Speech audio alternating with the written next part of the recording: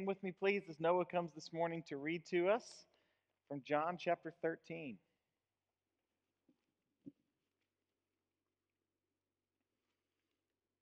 It was just before the Passover festival. Jesus knew that the hour had come for him to leave this world and go to the Father. Having loved his own who were in this world, he loved them to the end. The evening meal was in progress, and the devil had already prompted Judas, the son of Simon Iscariot, to betray Jesus. Jesus knew that the Father had put all these things under his power, and that he had come from God and was returning to God. So he got up from the meal, took off his outer clothing, and wrapped a towel around his waist. After that, he poured water into a basin and began to wash his disciples' feet, drying them with the towel that was wrapped around him.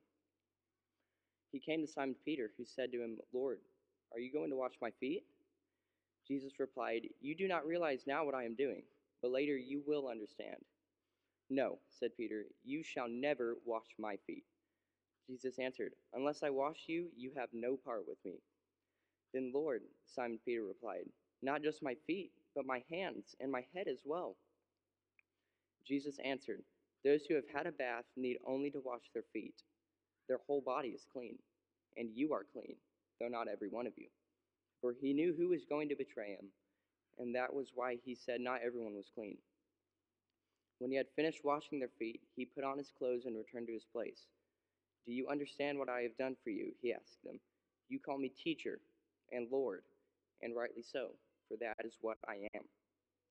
Now that I, your Lord and teacher, have washed your feet, you also should wash one another's feet. I have set you an example that you should do as I have done for you. Very truly I tell you, no servant is greater than his master, nor is a messenger greater than the one who sent him. Now that you know these things, you will be blessed if you do them." This is the word of the Lord from John 13, verses 1 through 17. Amen. Thanks. You may be seated.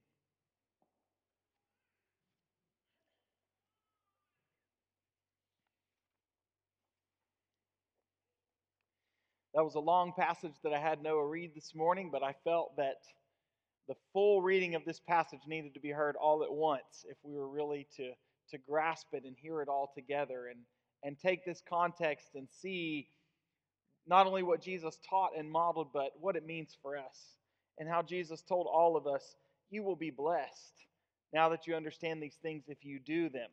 When I think about our culture, specifically Western culture, not just in the United States, but the Western world altogether, humility is seen as a virtue. Now, there are some exceptions. For some reason, we do make a few exceptions in our culture for somebody who doesn't display humility, and we sort of look the other way. But by and large, most people in the Western world view things like bragging, taking all the credit, constantly praising oneself, and outright narcissism to be objectionable. We don't like it. But it was not that way in the ancient world. Most ancient cultures were honor and shame cultures. Therefore, if a person lived in humble circumstances or a person displayed humility, it was viewed as inferior. And in particular, if a person lived humbly, it was seen as the will of the gods. And so in the ancient world, you see kings and Caesars always bragging about how great they were and bragging about their conquests. In the ancient world, the rich lorded their wealth over the poor because to be humble was not virtuous. To be humble was to be inferior. So, what changed? Well, many historians argued that what changed was the example and teaching of Jesus. That as Christianity spread all around ancient Mesopotamia, but then ultimately into Europe, and centuries later it came to us, that it's the Judeo-Christian worldview that made humility virtuous, starting right here with Jesus. I love this quote from John Dickson. He wrote a book called Humilitas, which is the Latin word for humility. He said, "Today, it doesn't matter what your religious views are if you live in the West. Whether you're a Christian, an atheist, or a Jedi Knight, you view honor-seeking as morally questionable and lowering yourself for the good of others as ethically beautiful." Jesus made humility virtuous. Jesus, through his teaching, but also through his actions and ultimately through his death, made humility ethically beautiful. And here in John 13, in John's version of the Last Supper, we see Jesus display a radical act of humility and service. Now, all four Gospels tell a story, have an account of the Last Supper. In Matthew and Mark, we see at the Last Supper, Jesus institutes what we call the Lord's Supper. When we come to our own table and we observe through the bread and the cup what Jesus modeled for us and said, from now on, do this in remembrance of me. John doesn't record that part. In Luke's Gospel at the Last Supper, the disciples get into an argument about who was the greatest. And then Jesus begins to prepare them for what's going to happen during his arrest. John doesn't talk about that. But neither Matthew, Mark, nor Luke tell us about this act of service. And it's as if John, whose gospel was written later, who we've said all throughout this series, he wrote these stories, he told us these particular things in this order so that we would believe that Jesus Christ is the Messiah, the Son of God. It's as if John, coming to the end, saying, oh my goodness, neither Matthew, Mark, nor Luke told you about perhaps the most memorable thing that Jesus did at that meal. This incredible act of service as the Lord himself washed the feet of his disciples. And so it's to John's version of the Lord's Supper and the Last Supper that we turn. And we begin with verse 1, where Jesus forever intertwined love and service in the Christian life. So John is clarifying the timing for us here. Again, we know this is the Last Supper, but John's gospel to this point really wasn't very chronological. And so this last half of the book, which really, again, as we've said, slows time down and focuses on that last week that Jesus spent with his disciples before he went to the cross. He's giving us the timing here. He's helping us understand, okay, from this point forward, as things happened in order, this was Thursday night. This was the evening right before the Passover festival began, which also coincided with the Sabbath.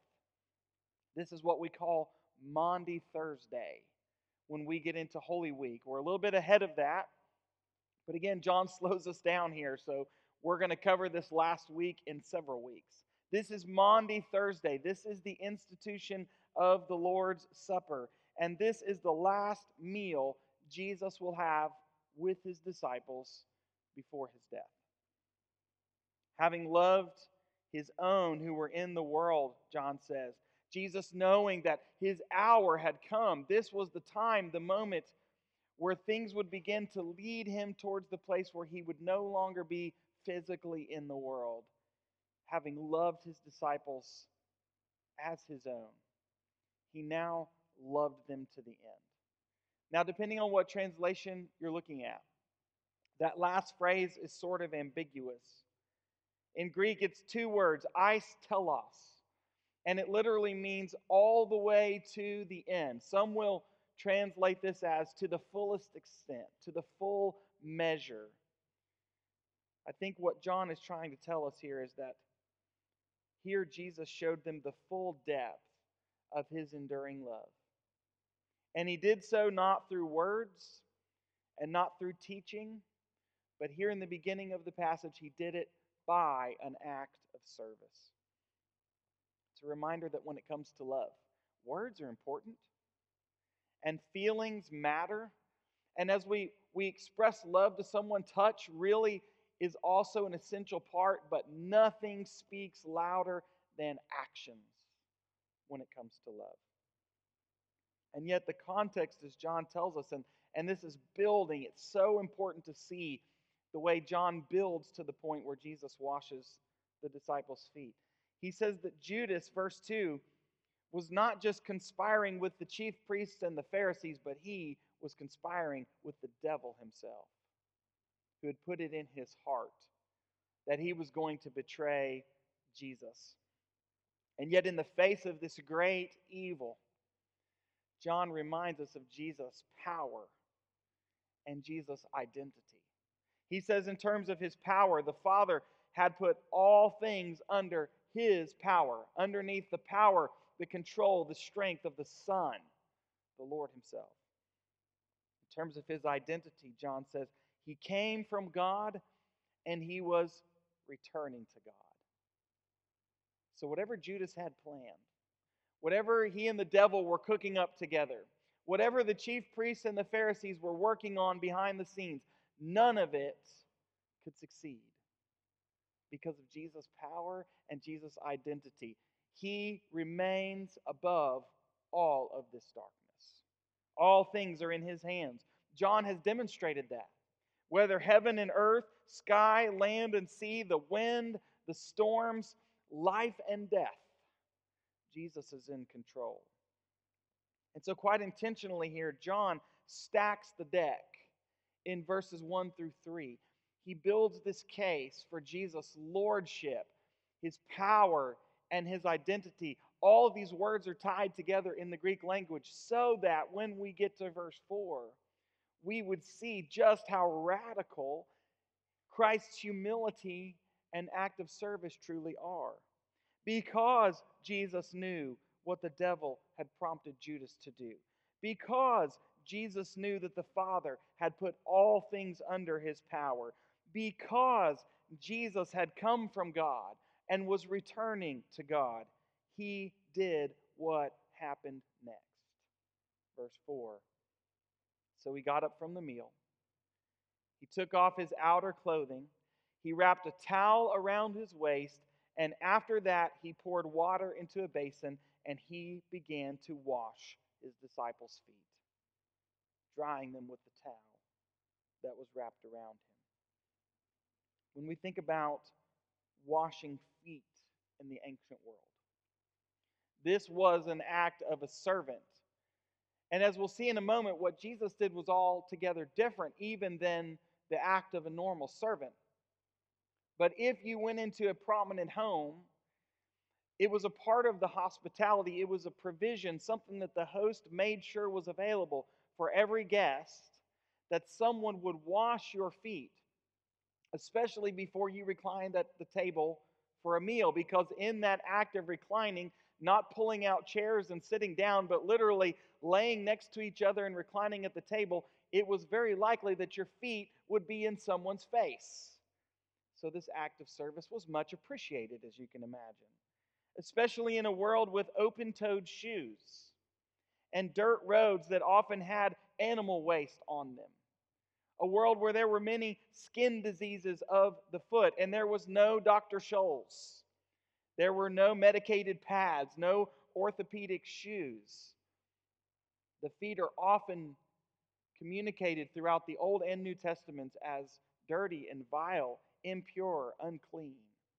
We can understand why. And yet what Jesus does here is not the normal servant act, because this was into the meal. If this was a prominent home, then we can imagine that the feet have already been washed. Maybe they were, maybe they weren't. But in this case, Jesus is not performing the act of the regular servant. He is, again, as John has stacked the deck to help us understand who Jesus knew he was.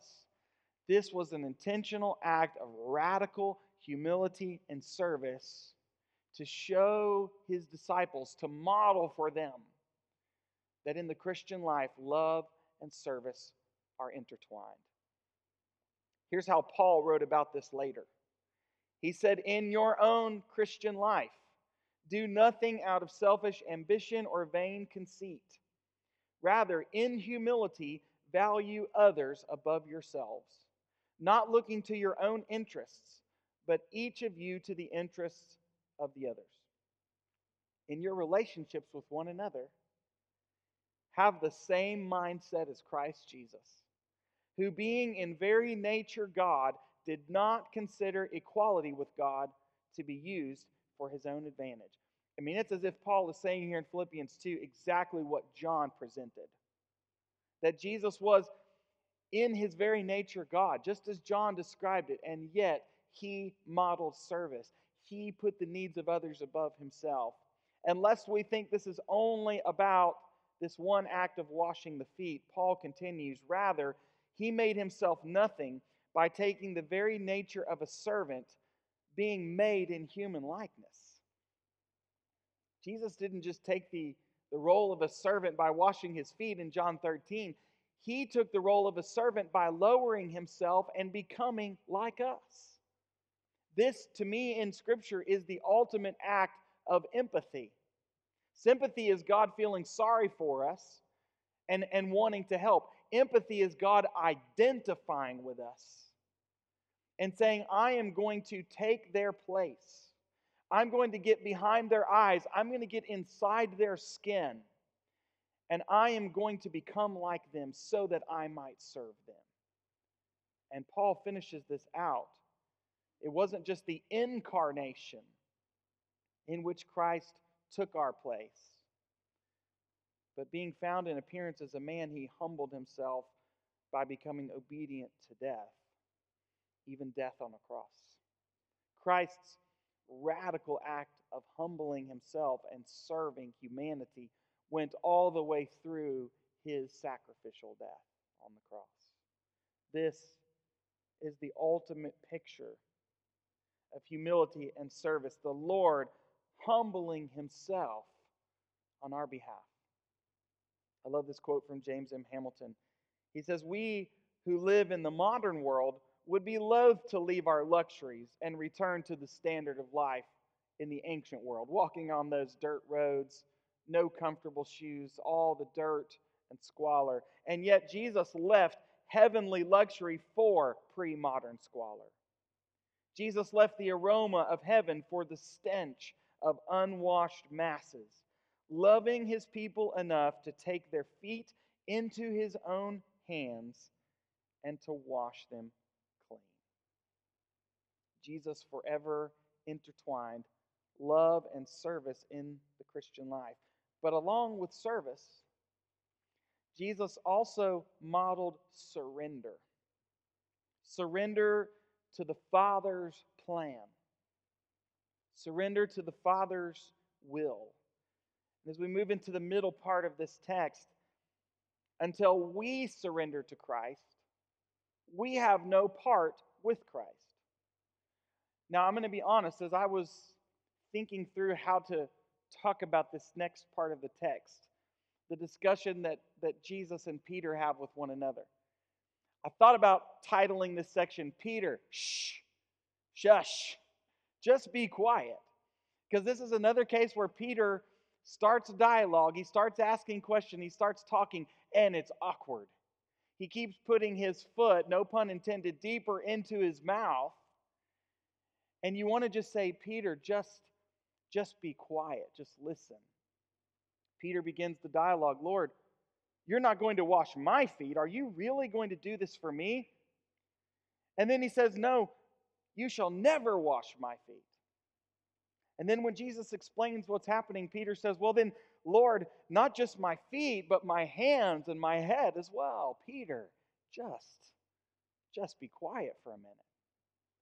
But Jesus, in his responses, and the reason I separate these out is because Jesus expresses some really important truths in his simple responses to Peter's impulsive thoughts and questions. Jesus says, you don't realize now what I'm doing, but later you will understand. What a powerful statement on its own. Not only to the disciples in the moment when Peter and the others are experiencing this radical act of humility and service, but just even I think in general, that Jesus could say this and did say this to his first followers so often. I know you guys don't get it. They ask sometimes what seem like obvious questions. I know right now it doesn't all make sense, but someday, later on, though you don't now realize what I am doing, you will understand. There is so much application to that into every area of our lives.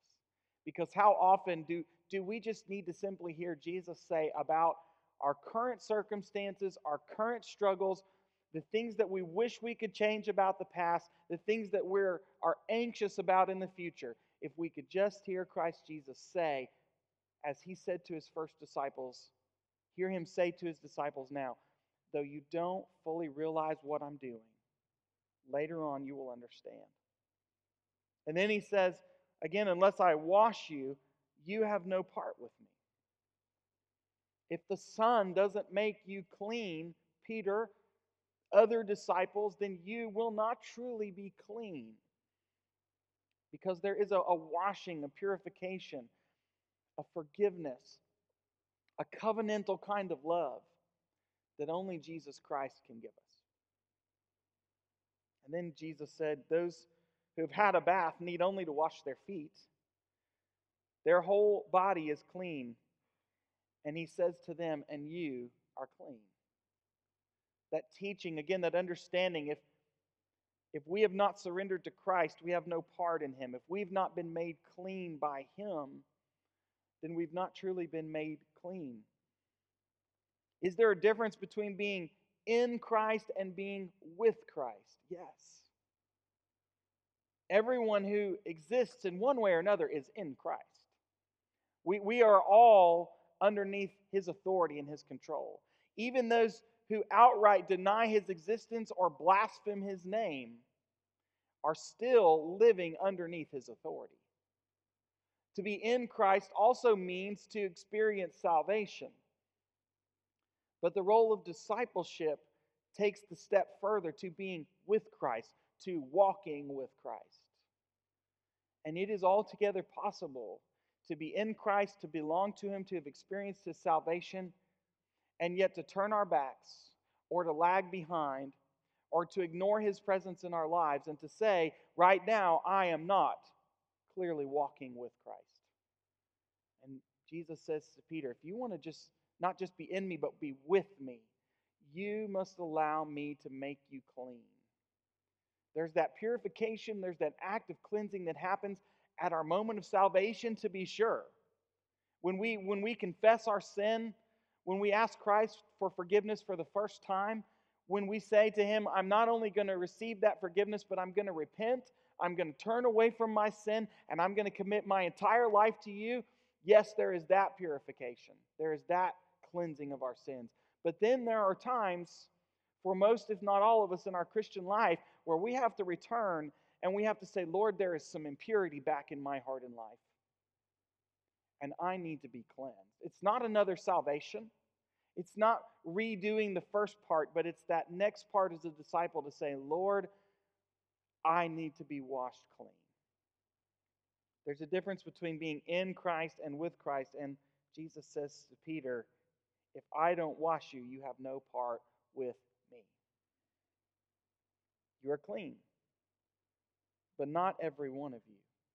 Again, until we surrender to Christ, we have no part with Christ. Who was not clean? Jesus said this in verse 11 because he knew who was going to betray him. That's why he said not everyone was clean, because he knew what the devil himself had put in the heart of Judas. And yet don't miss that Jesus washed Judas's feet as well. In this moment of radical humility and a radical act of service, Jesus washed the feet of his betrayer.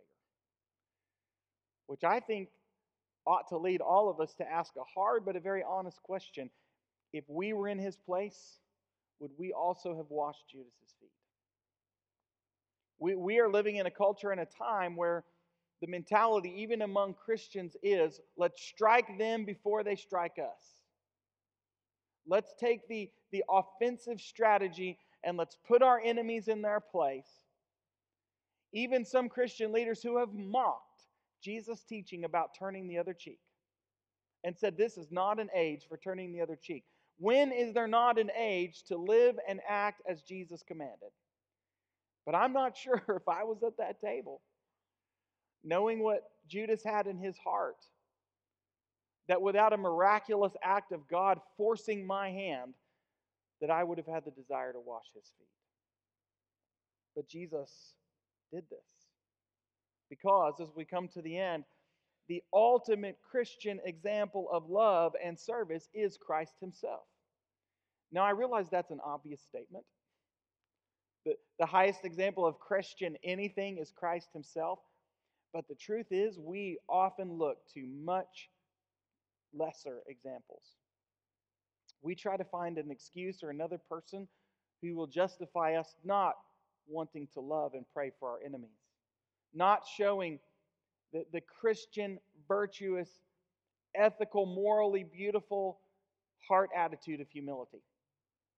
We look to other examples and we try to find a way around not only what here is the clear teaching of Jesus, but his example that he modeled for us, that every disciple should be this way. But Jesus is our example. We may look to other lesser examples, but we must always return to Christ. And he asked in verse 12, and what a question this is, by the way. When he finished washing their feet, he put on his clothes, he returned to his place, and he asked them, do you understand what I have done for you? I think the subtle answer in the text is no, not yet. They don't understand. But what a question. Do you understand what I have done for you?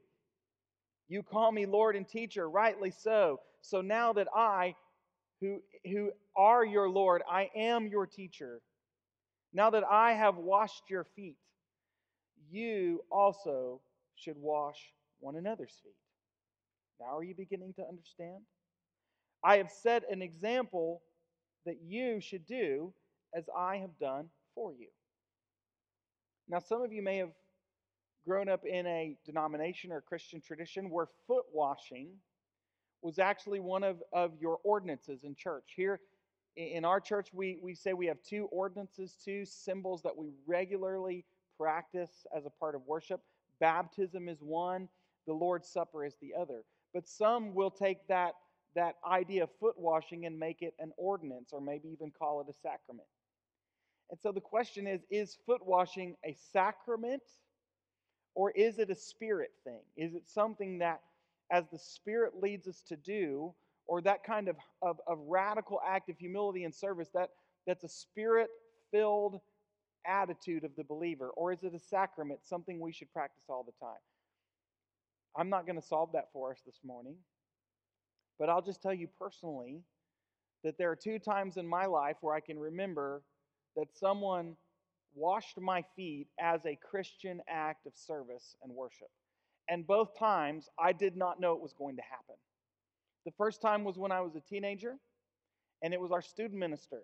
But he had not prepared us for the fact that a part of what we were going to do was have our feet washed. Had he prepared us, I might have found a reason to not be there.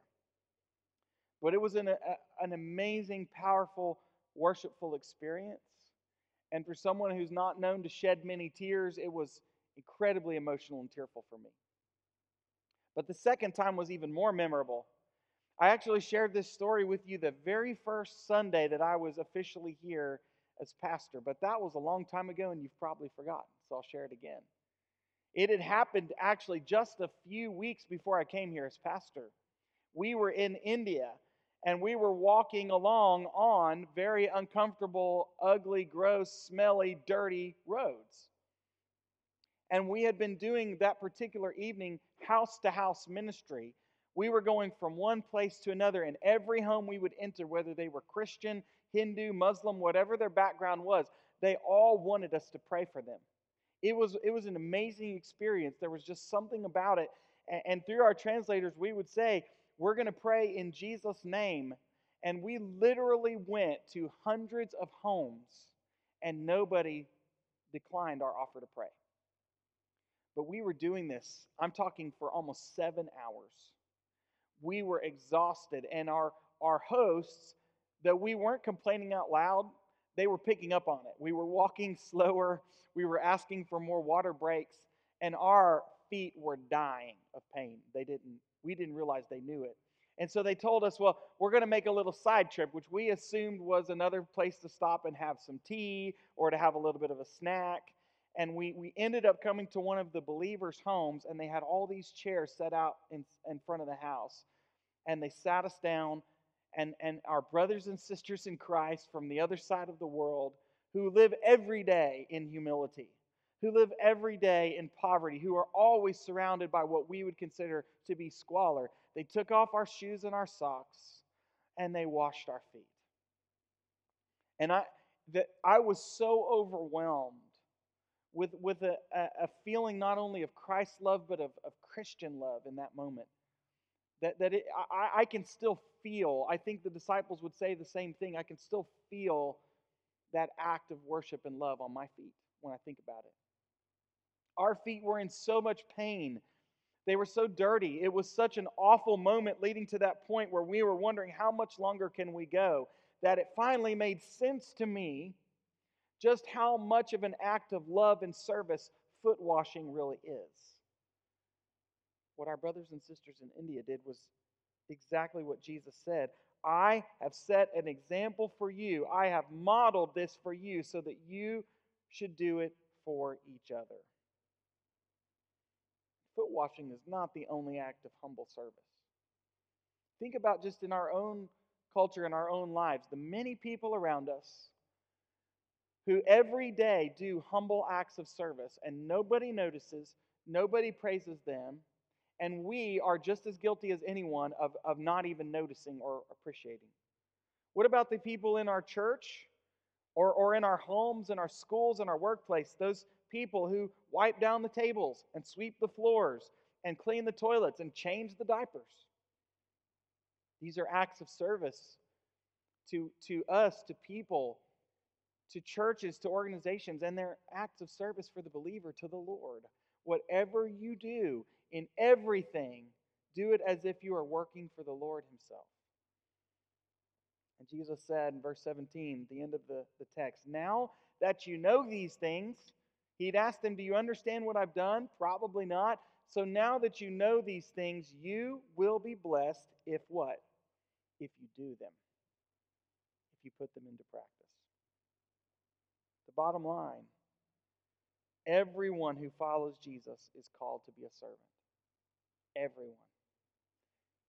Jesus is our example. If we are a disciple, if we're a follower of Jesus, then we do as He does. We speak as He speaks. We learn to think as He taught us to think. And Peter, that wonderful follower of Jesus who often spoke quickly before he thought, finally got this picture as well. We see it in 1 Peter 2. I'm not going to read it, but just summarize what's there. Peter said, if you find yourself later on in a situation where you're persecuted or you suffer for righteousness, remember that even then, even in the face of your enemies, Christ has left you an example that you should follow in His steps. When He was insulted, He did not retaliate.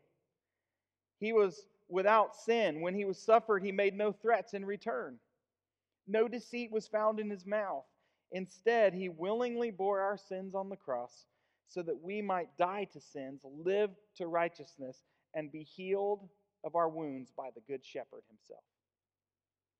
Peter finally figured this out. The ultimate Christian example of love and service is Christ Himself, and Peter said He has left us an example that we would follow in His steps. So as we close, we come back to John for just a moment. To finish out this thought, just a little bit later in the chapter, John records these words of Jesus. My children, I will be with you only a little longer. You will look for me, and just as I told the Jews, so I will tell you now, where I'm going, you cannot come. A new command I give you. Love one another. As I have loved you, so you must also love one another. By this, everyone will know that you are my disciples, if you love one another. There are lots of ways that modern day Christians try to tell the world who they are and what they believe. But Jesus said very simply, just moments after modeling humility, service, and love by washing their feet, if you really want the world to know that you belong to me, that you are my disciples, they'll know it if you love one another. I think this first application here is to the church. We don't have to look far to see that even among Christians today, there's a lot of ugliness. There's a lot of hatefulness. There's a lot of name calling. There's a lot of division happening even in our own denomination right now over things that should never divide us. But Jesus said, again, modeling humility, which is more than a virtue, it is Christ-like. The characteristic of a true disciple is that you will love one another. And that's how people will know you belong to me. I wonder what it would look like, what the church would look like, if every follower of Christ lived out the humility that he modeled. I think it would look like a very different place. But there's also an application here for those who are not walking with Christ. There's that for the disciple, but then there's that for those who would say, I'm not walking with Christ right now. Maybe you never have.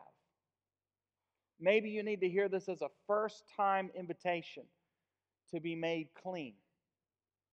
Where Jesus said, if I don't wash you clean, you have no part with me. Then maybe you need to hear that first-time call for Christ to make you clean. And who the Son makes clean is clean indeed, forever and ever. Or maybe you would say, I'm just not clean right now. Jesus would say the same thing to you. When I make you clean, you are truly clean. So I want to invite you to bow your heads with me. And this last part, right before we move into our response, I'm going to pray in a little bit of a different way. I want you to join with me in this prayer.